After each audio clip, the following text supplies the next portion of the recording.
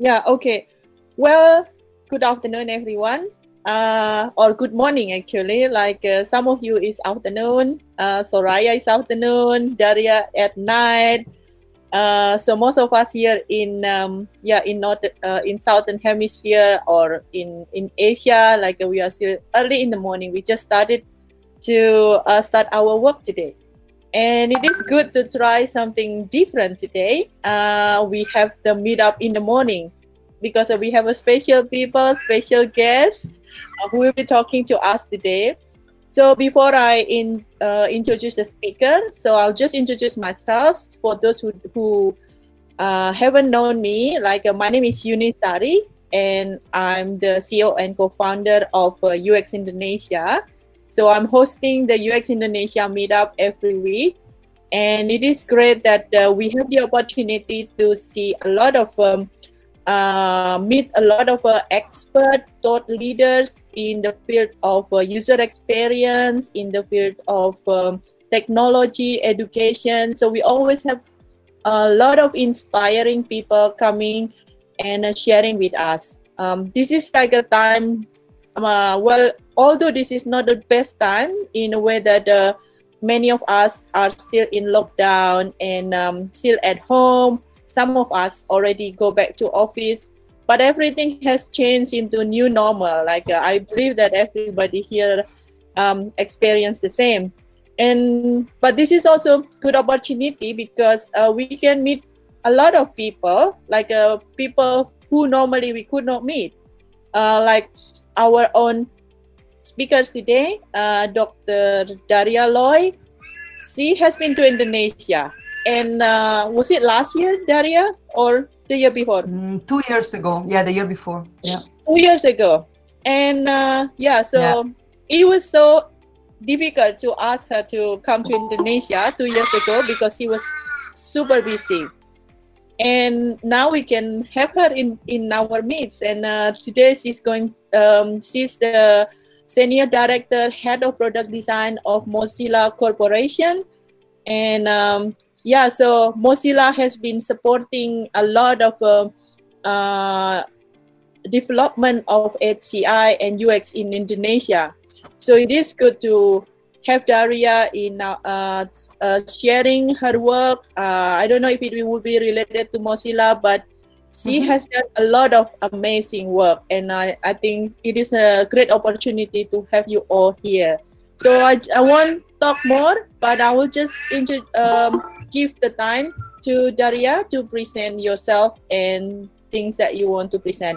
And for those of you who want to ask question, please write down on the chat forum, and we are going to discuss it after that.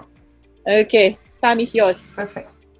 Thank you so much, Eunice. Well, first of all, I'm really happy to be here and that I have this opportunity to present to you all.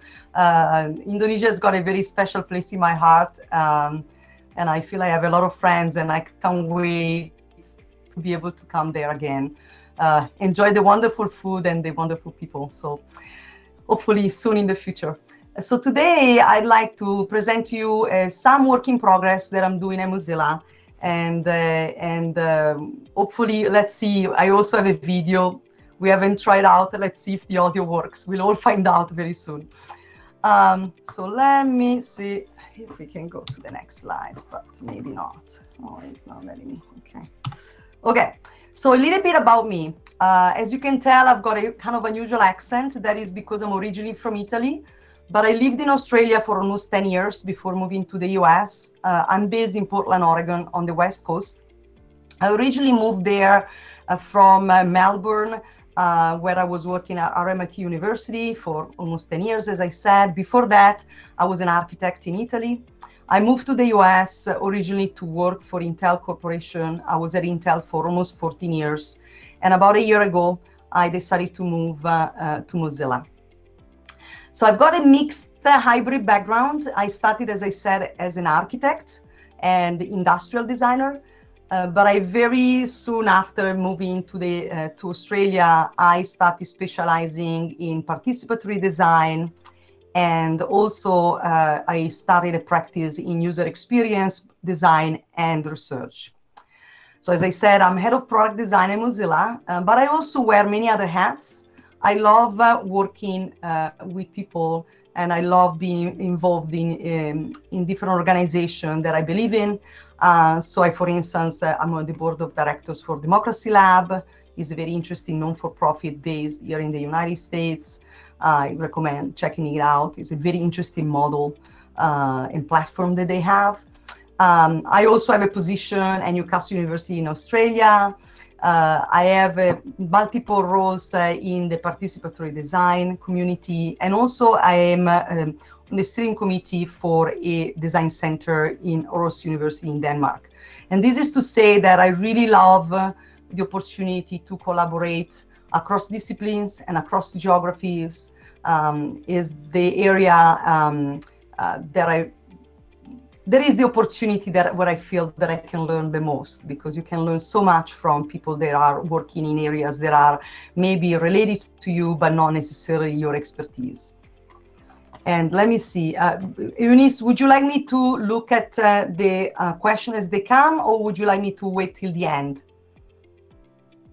Well, I think just continue your presentation, and yeah, we're gonna have we'll do it at the end. Yeah, but maybe you can explain a little bit about participatory design, because yes. Yeah, a lot of people are asking on this area. Yeah, I asked because I saw someone was asking. So participatory design, one way of looking at it, probably you are all more familiar with user-centered design. And so user-centered design, as the word kind of says, is really a design practice that places the user at the center. Right? And so it's a practice of design where you look at including the perspective of an end user in the design of a product or a service. Participatory design takes that a little bit further, in that it's really about involving the end user in the design process. So it's not as much only about learning from the user what they want and then designing something as a designer. This is really about engaging the end user as a co-designer in the process. And so it becomes very much an act of co-design with the end user. Of course, it can be very extreme, where every single thing is designed together with the user. It can be more subtle, where the user is involved at some specific decision making in the process, but not in every single step. But really, one way of looking at it is to look at the words. So participatory design is really about participation of the end user in the design process, active participation, versus user-centered design, which is really about designing with the user in mind. So a slightly different kind of involvement of the end user. There's some overlap, but there are some differences. I highly recommend, and I can send you later on a link, there is actually an entire website that the participatory design community put up, and there are all the proceedings of previous conferences. Actually, in fact, is a biennial conference, and it happened 2 weeks ago. Was completely online, and all the proceedings are available for free. So I'm very happy later on to forward the links to Eunice, and then she can forward to all of you more information. Hopefully this is and if this is not enough as an answer, we can maybe at the end of the presentation, you can ask me more questions. I'm very happy to talk for hours and hours about participatory design. Is my main community and practice. So here is what I wanted to show you is in the team that I lead at Mozilla, we have a process that we use, as well as our own motto. And so what you see there on the top left is really our own mantra, our own philosophy. And that is that we look at bringing the voice of the user at the center of every product that we imagine, we design, we build, and we launch. Now, the reason why I use those 4 words is very specific, because quite often what happens when you try to bring an end user perspective in the design of a product, quite frequently is brought only in some moments of the design process. For instance, you might ask a question through a survey or through interviews at the beginning of a product development, and then at the beginning you ask what the user might be interested in, what they might like, what they might want from a product, and then you analyze the data and use the data to create some concept. But then you move on. In other cases, you might actually engage with the user when you're testing, you're conducting usability testing, when already you created a concept and you're really now trying to make refinement decision. The reason why I put imagine, design, build, and launch, this is really to draw the attention to the fact that in my team, we very much look at bringing the voice of the user from the very beginning of the process till the very end. So it's not something that you sprinkle in some parts of the process, but then you forget about the users, which quite often in industry occurs. It's really about being very methodical and specific about having end user involvement and a voice from the very beginning throughout the development process as you're iterating till the end. What you see in the middle is another way of saying that story with a little bit more detail. So this is actually the process that we use. It shouldn't be like, for those that are versed in user-centered design, it shouldn't be a big surprise. This is just more our interpretation, but it's a very standard process. So we start by defining the problem, what is that we're trying to resolve, whom for, who are the users, what do they need, why do they need that. So there is an area, the first starting point in all our processes is really to defining the question and the actors in the question and the entire context around both question and the actors. And then from there, we move to the ideation phase. But one thing that I want to show you right away in this illustration is that it, first of all, is a circle. Quite often, you might have seen a lot of design processes where they are quite like a line. You go from A to B to C to D, bingo, done. But actually, this is to draw the attention. As you can see, there are multiple lines that coming back and forth, and this is to show that actually the design process that we use is very much an iterative one. And by that, I mean that we may start by defining a problem, a user, and the needs, and then we might even start at some point ideating. But when we start then reiterating that ideation and those ideas with users, we might have to redefine the problem. Because you might have assumptions and hypotheses that when you start now testing many more practice with end users, you might have to redefine them. And so it's very much an iterative process from one step to the other, as well as an iterative process between two steps in this circle. So you iterate between definition and ideation, and then you arrive at a point where you feel that your ideation, your opportunity space, what you think are the opportunities of what you might be able to develop as a product, you feel more strongly about. And why do you feel strongly about? And here I'm going to want to now to stop a second, your attention from the center of the slide and more on the top right. So we basically make decision on when we want to step into building things only when we have satisfied with data and with research three important areas. One is the area of the end user, one is the area of the market, and the other one of the technology. So by this, I mean that as you're doing definition and ideation, we continuously test and iterate with end users, and therefore we accumulate information and data to ensure that whatever ideas, whatever concept we're coming up with makes sense, is aligned with the initial user problem, and they really actually is something that the users actually resonate with. And then, however, that's not enough. The other thing we do in that process is really to do a lot of market landscape. We really do a lot of analysis to understand what is actually the market opportunity here.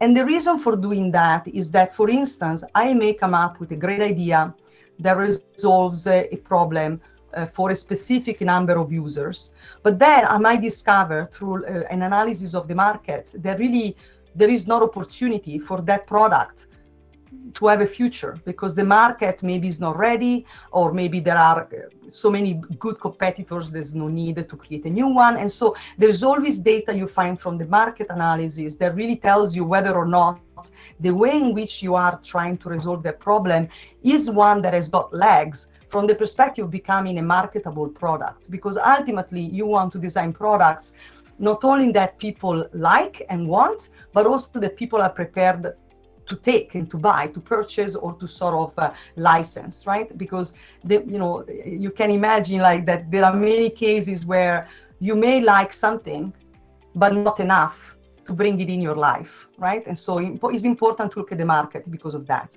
In parallel, we also look at the technology. And why is that? Because, for instance, you may have cases where you come up with a great product opportunity, there is even a market, but then you discover that the technology is not ready.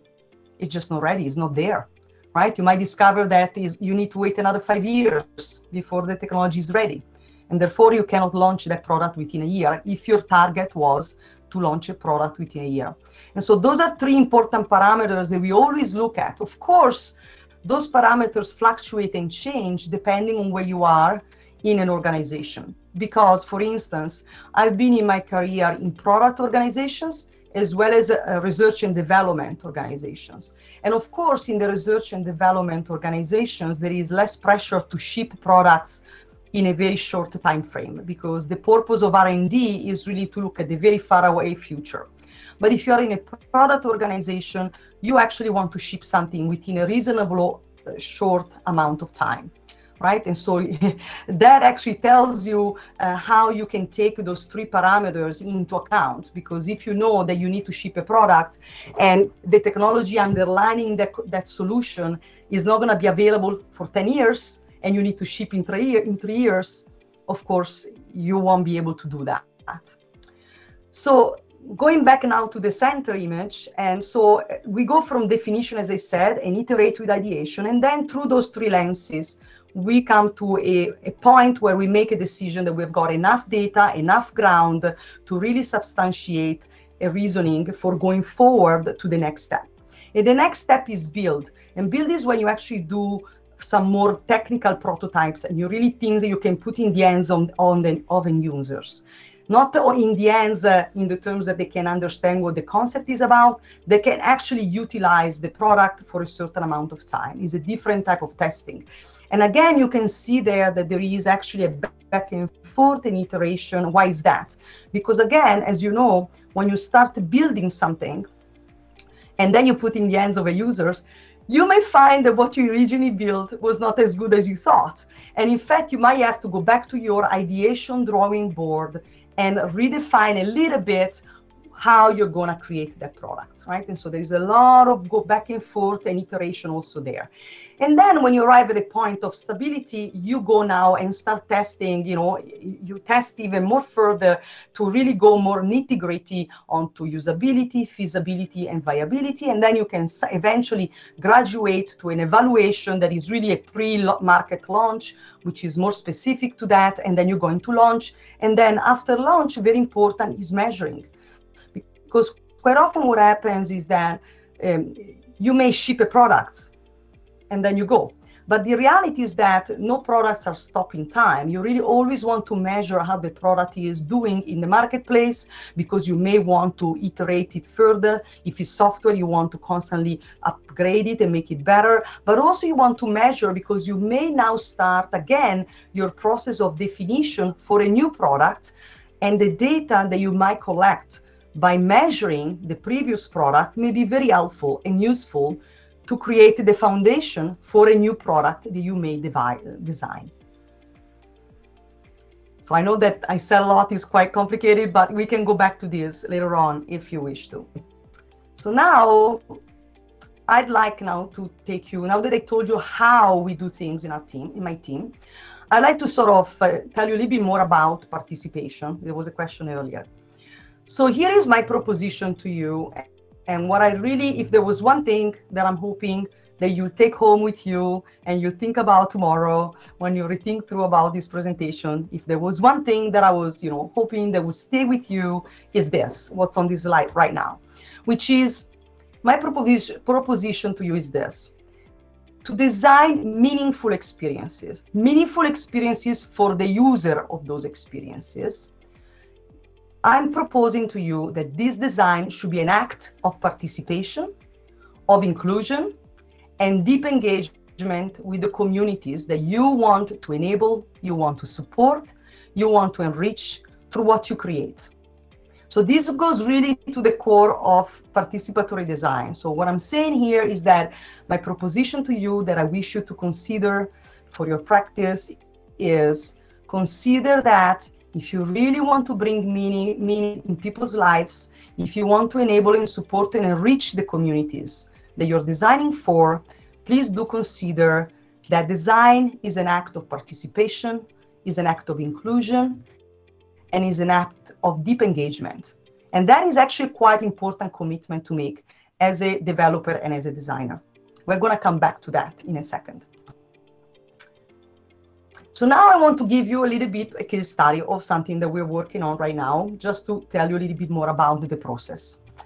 So this is actually an area that I've been working on for several years. I started when I was at Intel, and then I took it in a different spin, in a different direction, because I'm in a completely different organization now. But really the problem that with my team, one of the focus areas that with my team we're focusing on is really some of the issues that surround older adults. So I'm talking about the 65 plus population, you know, older adults.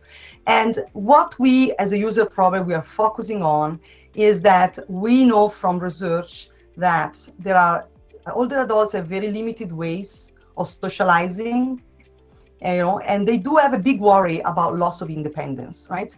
And what we know from research is that when you have a non-sufficient socialization in general, but in particular for older adults, your sense of isolation and loneliness increases.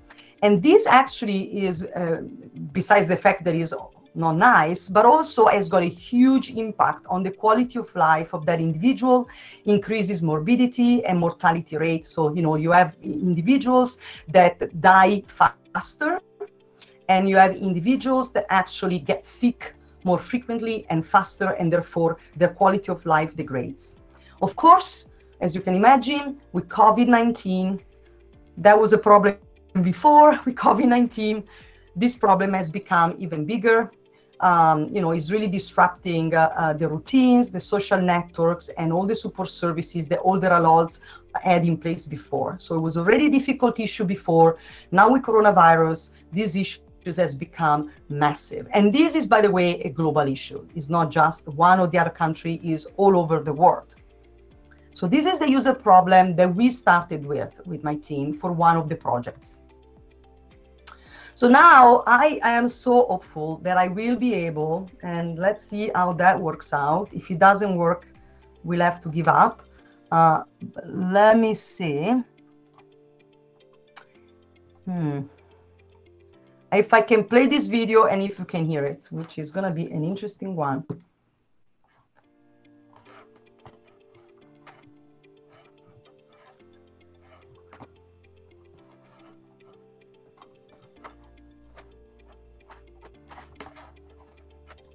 I'm going to pause a second because I want to know if you can hear the audio. Can you give me a sign? No, we can't really hear. You can't hear the audio, because that's what I was kind of, let me 1 second, okay? Okay, so what I'm gonna do, I'm going to do a voiceover, and apologies for the audio, and I suspected this was gonna happen, but I'm gonna do a voiceover for you and explain what is happening in the video. By the way, the audio, there's not much words, it's just mostly soundtrack and sounds. It's not really any narration, but I'm gonna give you some narration. But the video is playing, right, Eunice? Yeah, the video is playing very like a kind of like there's a delay or something like that. So I think how it works, so, like when you turn off your you take off your earphone, then it will work because it's your Google Meet. Yeah, I'll give you the voiceover if that's okay with you. Okay. And I'll tell you what's happening here. Yeah. So what you see here is, this is actually not work that I've done, is work by a Superflux lab. And you see here in older adults, this is a kind of a speculative concept, just to make a point.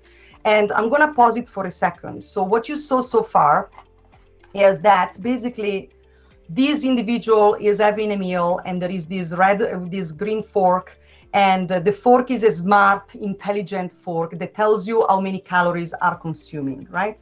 Now you see him sitting watching TV, and he has got a smart and intelligent cane that tells, you know, how many steps you took throughout the day. And as you go through, you see that the cane is connected to the phone, and he's telling, hey, you didn't do all your steps, get up. just take the cane and start walking. What are you doing? You shouldn't watch TV right now, right? And so this is this and the previous one, and what is happening right now also, which is a smart bed that tells you when it's time to go to bed. These are all examples of technologies. Of course, they are not real technologies. This is a speculation and is a kind of a video that was created to make a point about technology for older adults.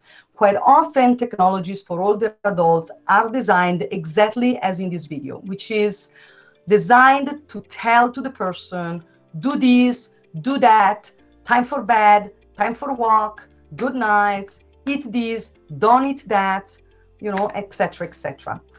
As you see the video continuing, you start seeing something pretty funny with this that happens with the user, which is basically the user starts getting a little bit annoyed by this smart device that tells him what to eat and not to eat, when to walk and when to rest. And he's starting to get a bit annoyed because he really is having like someone, an object, a technology telling him what to do instead of actually listening to what he wants to do, right? And so he's, in a way, what you see now is putting the cane under the couch. Why? Because the cane is annoying.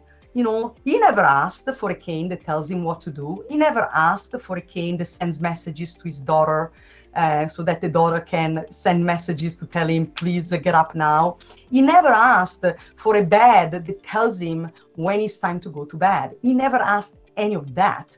Yet someone decided to design this technology, right? And then you see as the video continues, this is actually a pretty funny moment where he works out a stratagem to trick the technology. So what he does, he created a salad on the side. He pretends to eat the salad with a smart fork, so the smart fork is happy, but in reality, in the meantime, he's actually eating the food he wants to eat. So yeah, what you see here over and over again now is that basically the user got fed up, he got frustrated with the technology, it was poorly designed, and now what he does, instead of doing what the technology is telling him to do, he does exactly the opposite, and he tricks the system, and now he gives the cane to a child so that the child can walk around and kind of do the steps for him. So I'm going to pause the video right now, and I'm happy to send you the video separately. It's available online. But this is really a video that, again, was not designed to say this is how you should do things. It was designed to say this is how you shouldn't do things. And so here is basically not what I and my team. Can you please mute? Someone is. Thank you so very much. I appreciate that. So that is an example of what not to do. Certainly from my perspective, the perspective of my team. So I'm not interested, as a team, we do not design uninvited guests. We're interested in designing invited guests. Nobody wants to have guests that were not wanted or invited. So how do you do that? Is really to do that process that I mentioned earlier, which is to listen, to observe, and then ideate, reiterate your concept, and then start again. Repeat and repeat. Ideate, iterate, test, repeat, listen, observe, ideate, and you continue going in a loop till when you have a product that really is actually a product worth putting in the world. So, in relation to the problem area of the older adults, we have done exactly the process. We are in this process right now. So through the process so far, we, between interviews and survey, we kind of reached out to more than 1,700 people. We interviewed a number of experts. We conducted a number of market landscapes. We've done a lot of user test rounds on our concept. We went for 29 concepts down to 3, where we are right now. And so this is really to say that we look at the user problem that I mentioned earlier, and through that loop, you know, we started at the beginning, you know, around February. Right now, we basically arrived to this point in time where we did really reach out to a huge amount of users globally. And also we interviewed experts on senior adults, on care facilities, etc. And we looked at the market landscape, and we looked at the technology. So, for instance, from the perspective of the market, what we know are many things, and I'm not going to tell you all of them, but we know that the 60 years old and plus population doubled, right? Doubled in a very short amount of time. And there is actually projection that by 2050, there will be 2.1 billion older adults in the world. 2.1 billion is a lot. Is a big number, right? Also, we know this just in the US, and this is just in the US, 70% of older adults will require, some type of long-term care. So actually, this is a big issue, right? It's a very big market. We also know that there is a lot of expenditure around this market. This group of people spend a lot of money on tech products. They spend a lot of money on trying to keep themselves healthy, and there is a lot of money spent to try to keep them healthy and to create an infrastructure for them. So it's actually, from an economic standpoint, is a massive area and is growing, right? Also, what we know is that, and this is also something where we found through our own research, that the privacy and security of personal data for this specific user target is incredibly important, because actually older adults are very frequently targeted for scams, for fraud, right? They're prey of a lot of not very nice people. They really try to take advantage of them because in some cases, they're not as tech savvy, right? And so actually this is an area where there is a lot of vulnerability of these users, and where there are opportunities to really enable them to have a better use of technology that is healthier and that is more secure and private.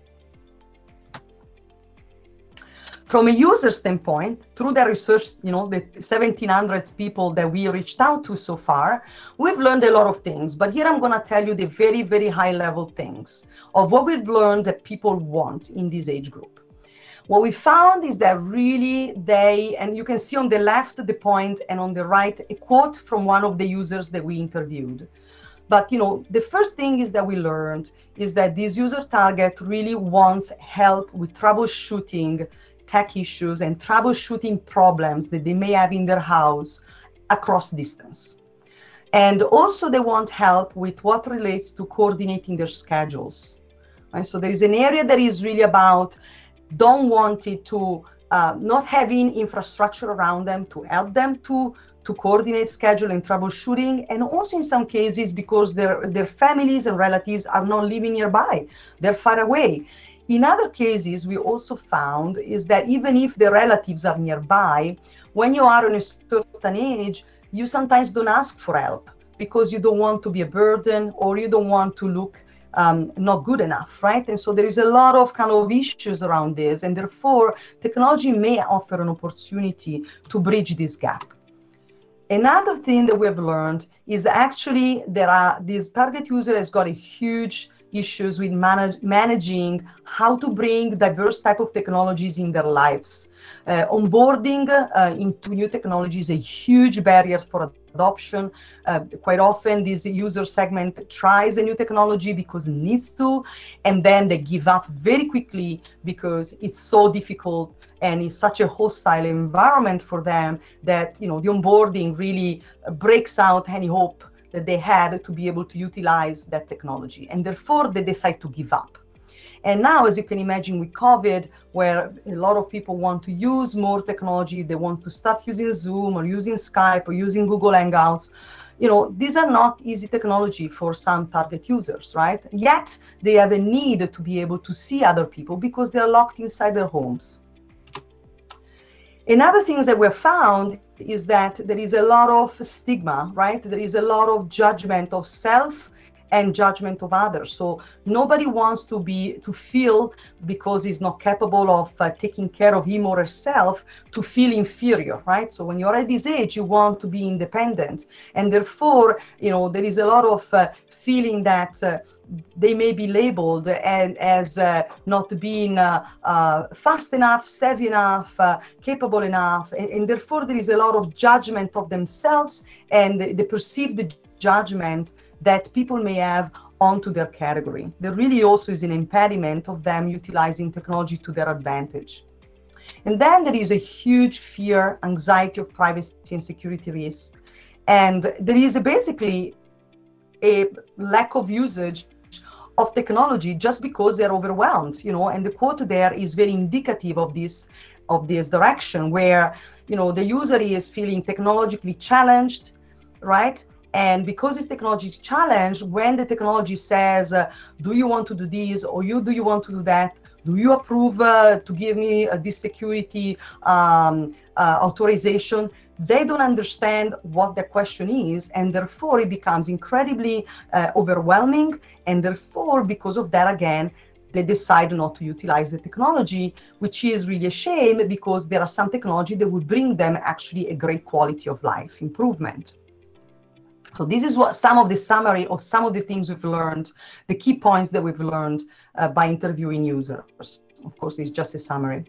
What we've done then is to say, okay, based on all this data from market, from user kind of interviews and surveys, etc., we at that point, at one point, decided, okay, now it's time to put sticks in the ground and make a decision on what are the design principles that we are going to put and stick with till the end.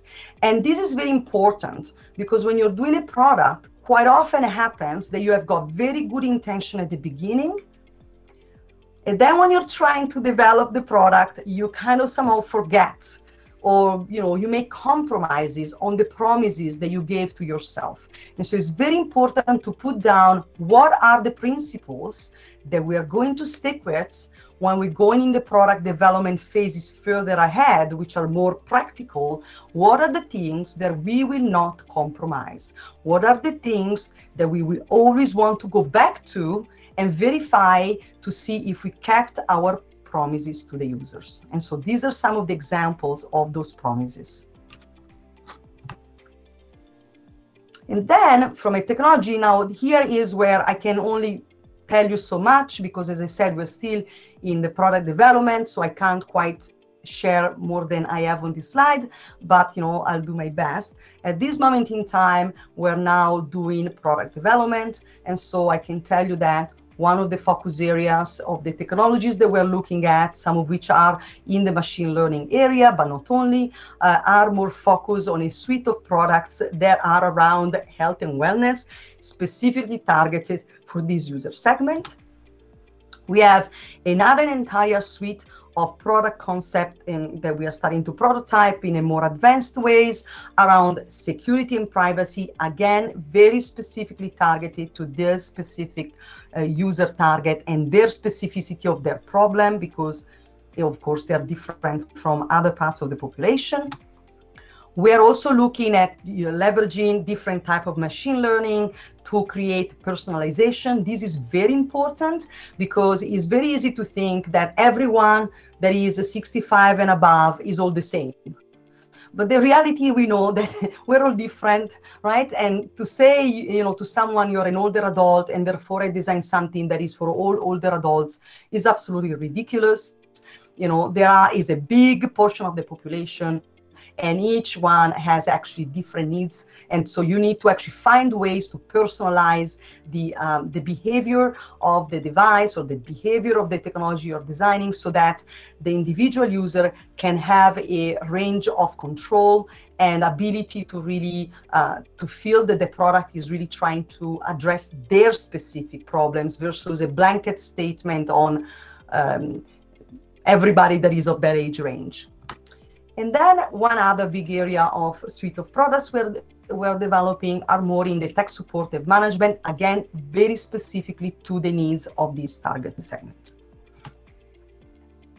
So that's what we are. We're basically what we call checkpoint one. And so checkpoint one is when we look at it when we are between ideate and build.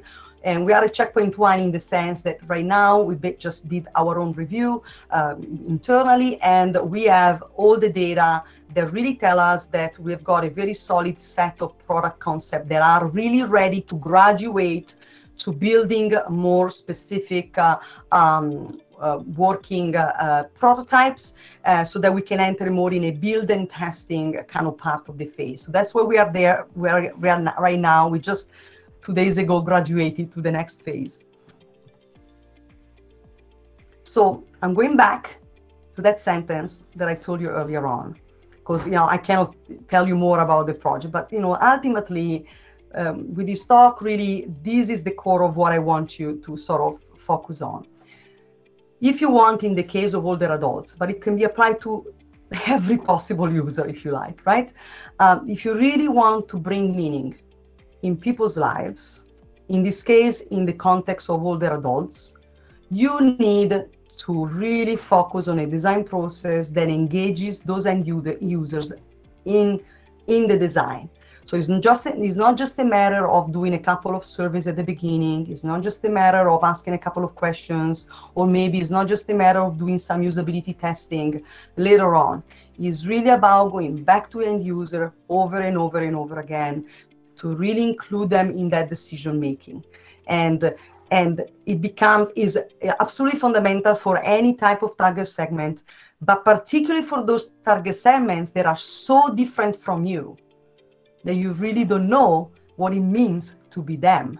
And so the only way to design for someone that is so different from you, you'll never be like them, right? Unless you wait for a few decades, a bit less for me because I'm a bit older. But, it really is about, the way I like to think about it is, imagine a table, and around the table you have all the stakeholders that you need to have for the product to be successful.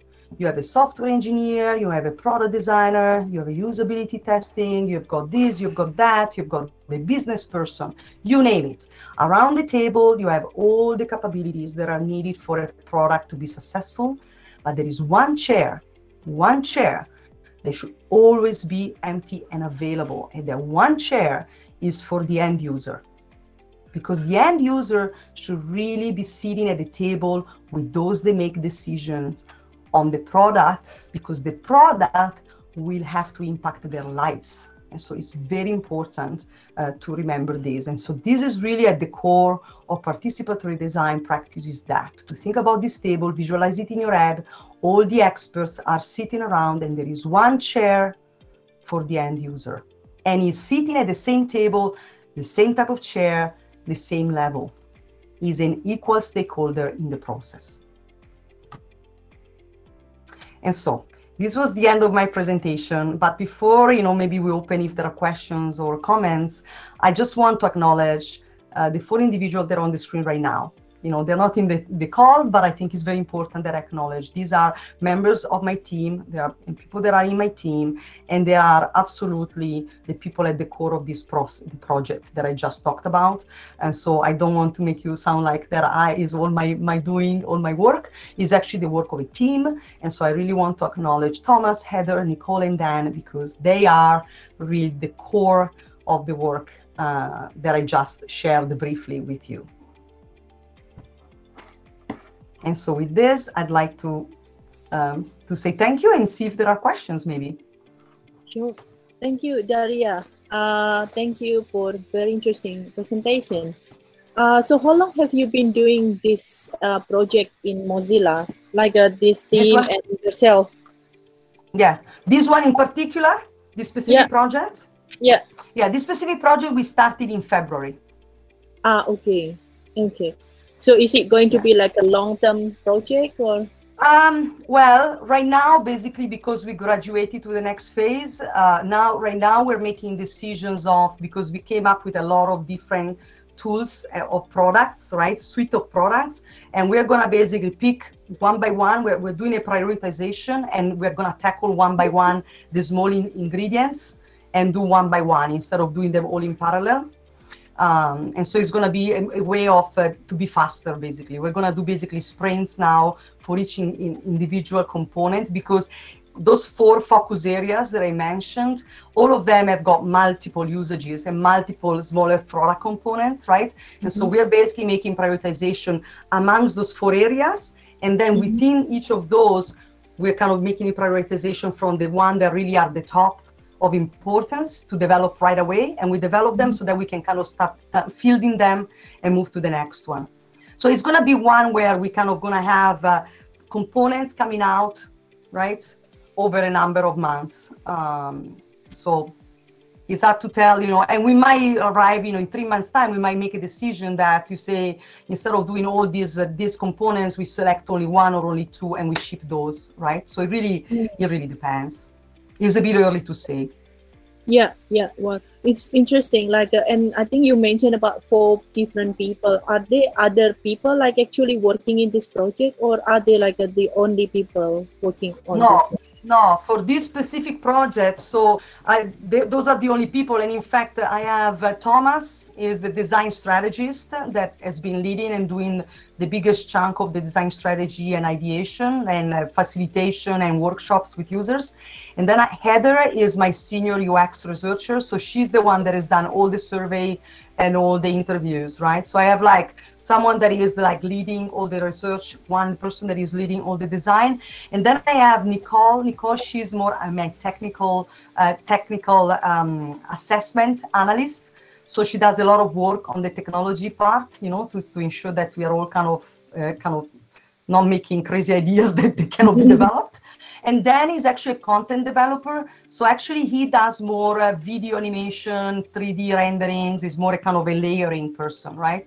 So the biggest chunk of the work has been me and Thomas doing the ideation and strategy, and Heather doing the research.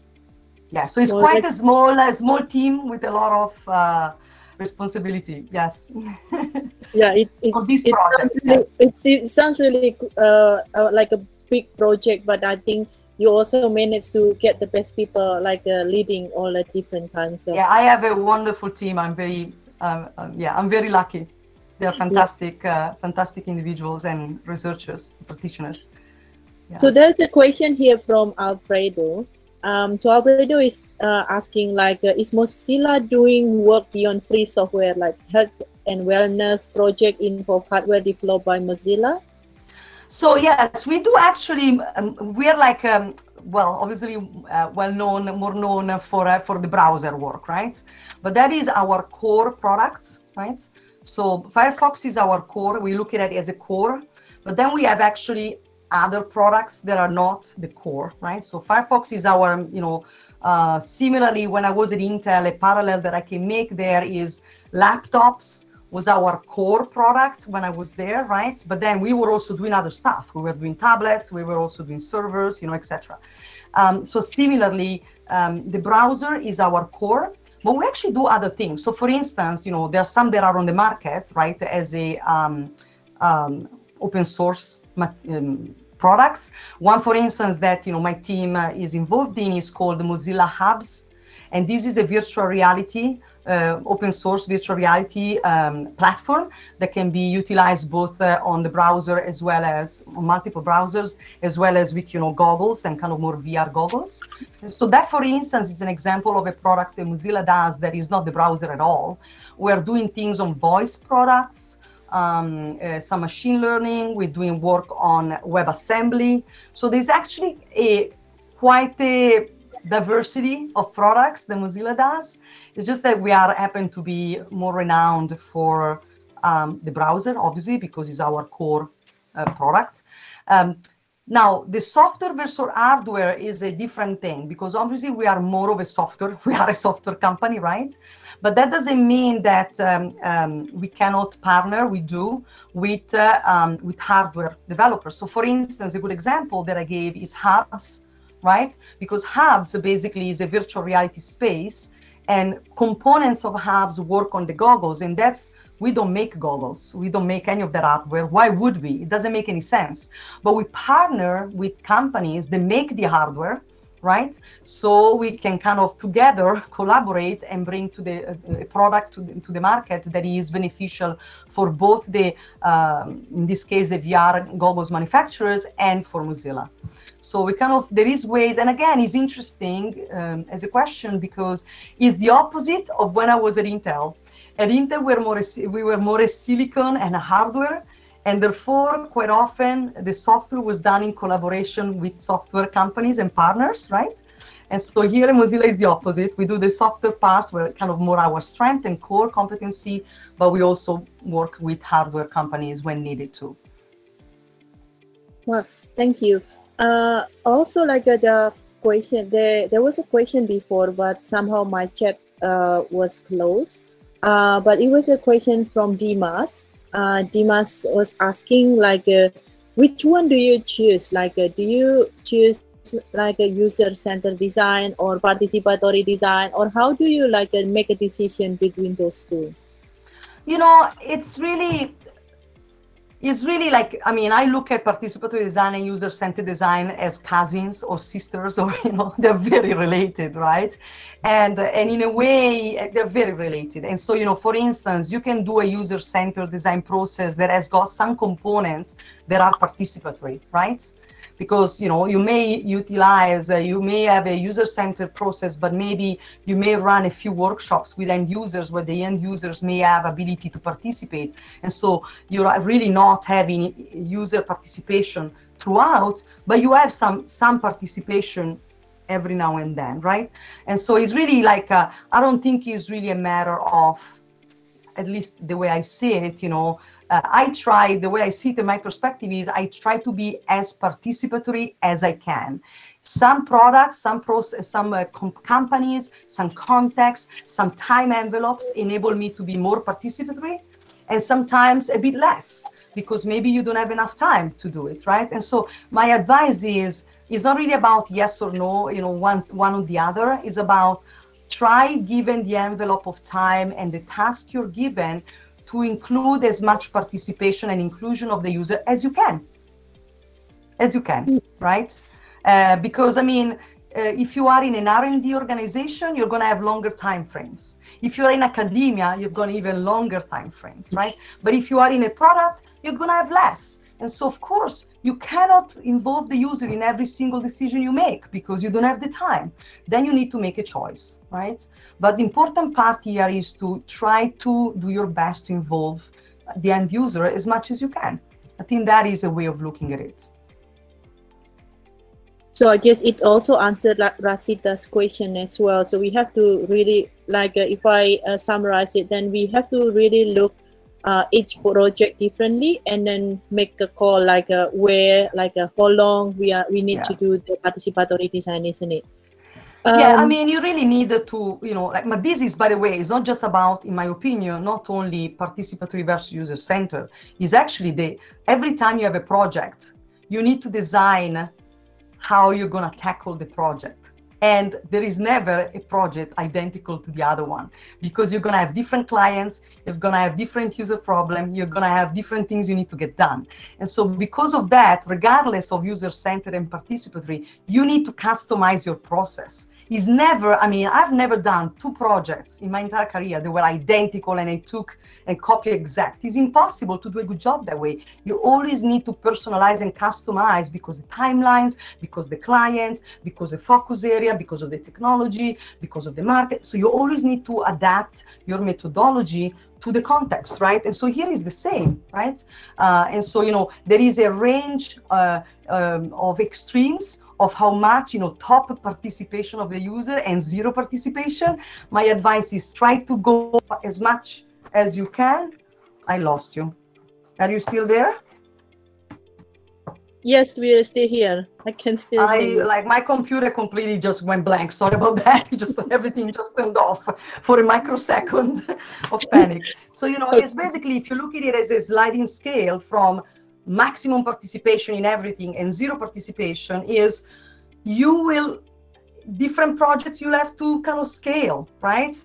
Try to consider every time you customize your design of the process in a way that tries to involve users as much as you can within the context that you're given, because not 2 projects are always the same. And I don't know, I never had 2 projects that were the same in my entire life. So it's always kind of, you have always to modify in the same way in which you modify your hypothesis and your research question, you need to modify what tools you use and why, right?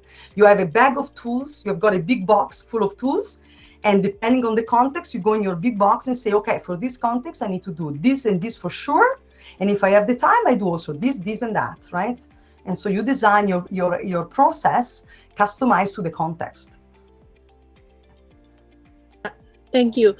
We still have two questions here, like yes. And I was just wondering, but because some people, they have to leave very soon, back to their work. So I was just wondering, maybe we should just take a picture together while everyone is still here, because we started. Yes, sure, that'd be lovely. Yeah. And Yes, please. then we can continue the discussion like another Yes, 5 or 10 minutes. Yeah. Okay, let's do that. yes. So everyone, can you please yeah, take a picture. I could only take like 9 of you. So if you can help taking pictures from your side and share it to And my uh side, yeah, from your you side, want? like, yeah, so I can, everyone. let me do because I see. So let me change the look though because you have it. I have it as a Carol. I'm going to second, and I think I can do an entire um, layout where I see all of you at the same time with the tiles. Oh, Yeah, that's much yeah. better. Well, Okay. yeah, okay. Let's take a picture and then like please share it on the feeds or on the stories, and then we can put it. Okay. Well, 1, 2, 3, and oh no, wait, everybody, like open your camera. Okay. Well, that's good. So if you can Yep. share yours to us, that would be great. Then we can have like everybody, like a photo version. It's different from Zoom. You can take Yeah. everyone's photo, but here is no. Yeah. Well, let's continue the discussion for the last 2 questions. So it's a question from Daisy. Daisy was asking like, how do you conduct participatory design online, especially during the Very hard. COVID situation? Yeah, we are having these issues being really hard actually. Right now, we've been doing. I can tell you some of the things, and we're constantly experimenting. By the way, so we've done workshops where we utilize in parallel Zoom and Miro. So we create basically a Miro board. We curate it. We organize it in a way that mimics the type of shape we want the workshop to have with the users, and then we have a video kind of feed with with Zoom, and we create sometimes smaller groups discussion because Zoom gives you the ability to sort of separate and have breakout rooms. So we use that as a substitute for what normally would have been a workshop in our lab. We can do that right now. We do a lot of, well, one-on-one interviews are a bit simpler because you can do it on Zoom and that's fine. We're also doing a lot of unmoderated research, more than we would have done normally, in the sense that, for instance, we're using a tool that enables us, but there are multiple on the market, that enables us to have the user respond to prompts by sending us video recordings of themselves. And so before, we would go in people's homes and ask them to do a tour of their house to see. And now what we do, if we cannot do it in the course of the one-on-one interview, we actually give prompts, like cultural probes type prompts. We give them the prompts and then we ask them to respond in the form of a 1-minute video. And then they send us the video and they basically show us part of their homes. They show us how they do certain things. They respond to specific questions, but on their own terms. They might show us how they use the technologies, how they meet with people, depending on the question. So we do a little bit of that too. We would do it before also, but we had to increase the amount of that because, of course, we cannot go in people's homes. So we need to have the user, if they cannot take us through their home with the camera. Sometimes it's complicated when you're in a Zoom call to take around the house. Doesn't work very well. And so we basically try to find a way for them to become our ethnographers, if you like, collect audio-visual data for us, and then they send it to us, and then we analyze, and then we go back. And sometimes we do it before doing the interview as a warm-up. So you do that, then we look at the videos, we look at the visual data, and then we use that as a basis for the interview so we can ask more specific questions. But it's hard. I mean, it's a tough one, But, we use the technology that we have available. That's what you have to do. And we're lucky that there is technology available, Well, right now, like there are plenty of things that we can use. Actually, it's very very exciting, isn't it? Yeah, it's different, but I mean, so we had to shift.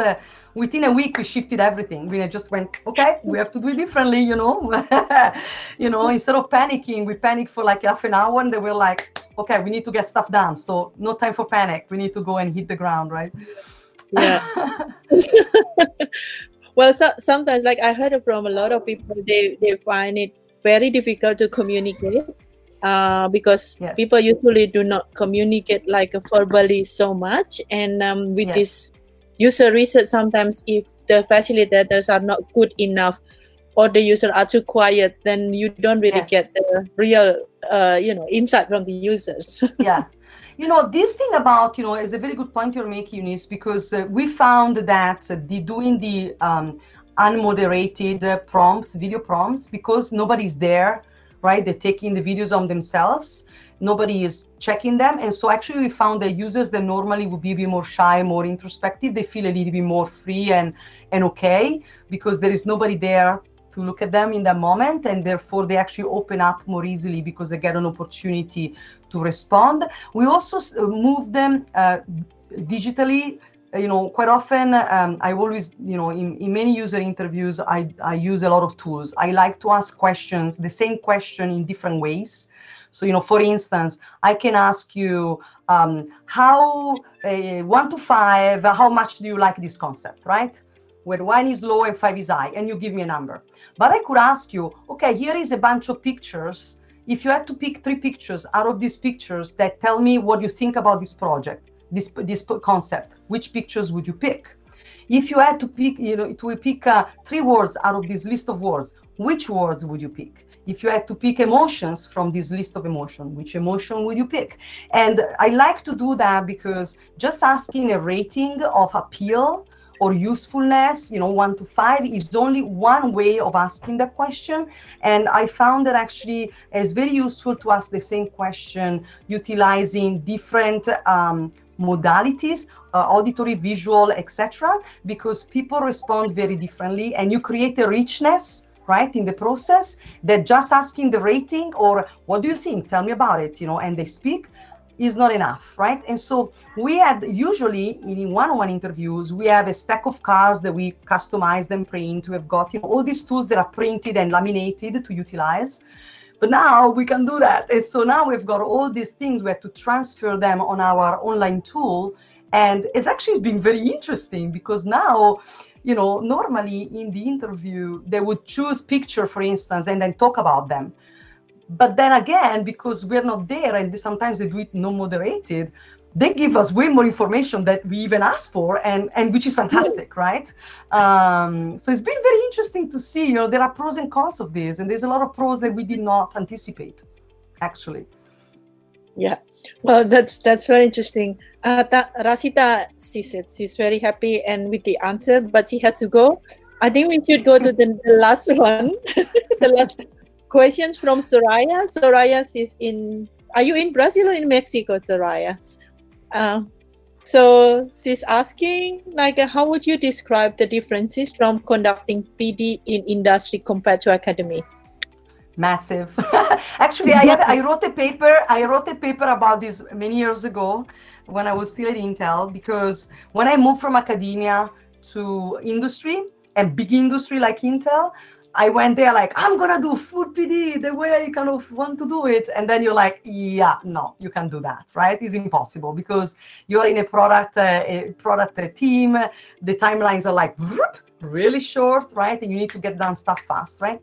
And so I actually wrote a paper on that, where what I found is that I had to hybridize the practice. That's how I call it, right? Where you had to find ways to create hybrid ways of tackling it. Because if you are in a very compressed time envelope and you've got a lot of pressure from a timeline perspective, as well as economic perspective, as well as product management perspective, engineering perspective, etc., right? You've got all these pressures, and they really are getting in the way of doing the pure PD process as I would like to do. And so you need to make a call. When I said earlier, right, there is a range between 0 and 100%.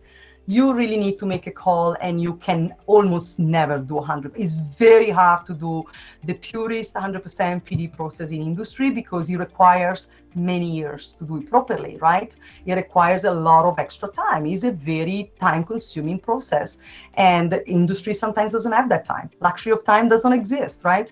And so you need to hybridize. You need to make your call of what is that you cannot compromise. This is absolutely a stick in the ground that I will not move. And this is one where maybe it's okay, given the context, this I can sacrifice, right? And so you need to make a call. And you need to hybridize also the practices, because you need to find ways to be faster. And so I actually can send you, if you want, Eunice, I've got 2 or 3 papers that I wrote when I was at Intel on how to sort of try to be as true to my PD practice as I could within an envelope that was really not the best context for PD practice. The PD practice in the traditional way, of course, like the more purist, the academic traditional way, right? But there is a lot of people that do it in industry now. So there are good examples all over. But it's not the same. Can't be purist in industry.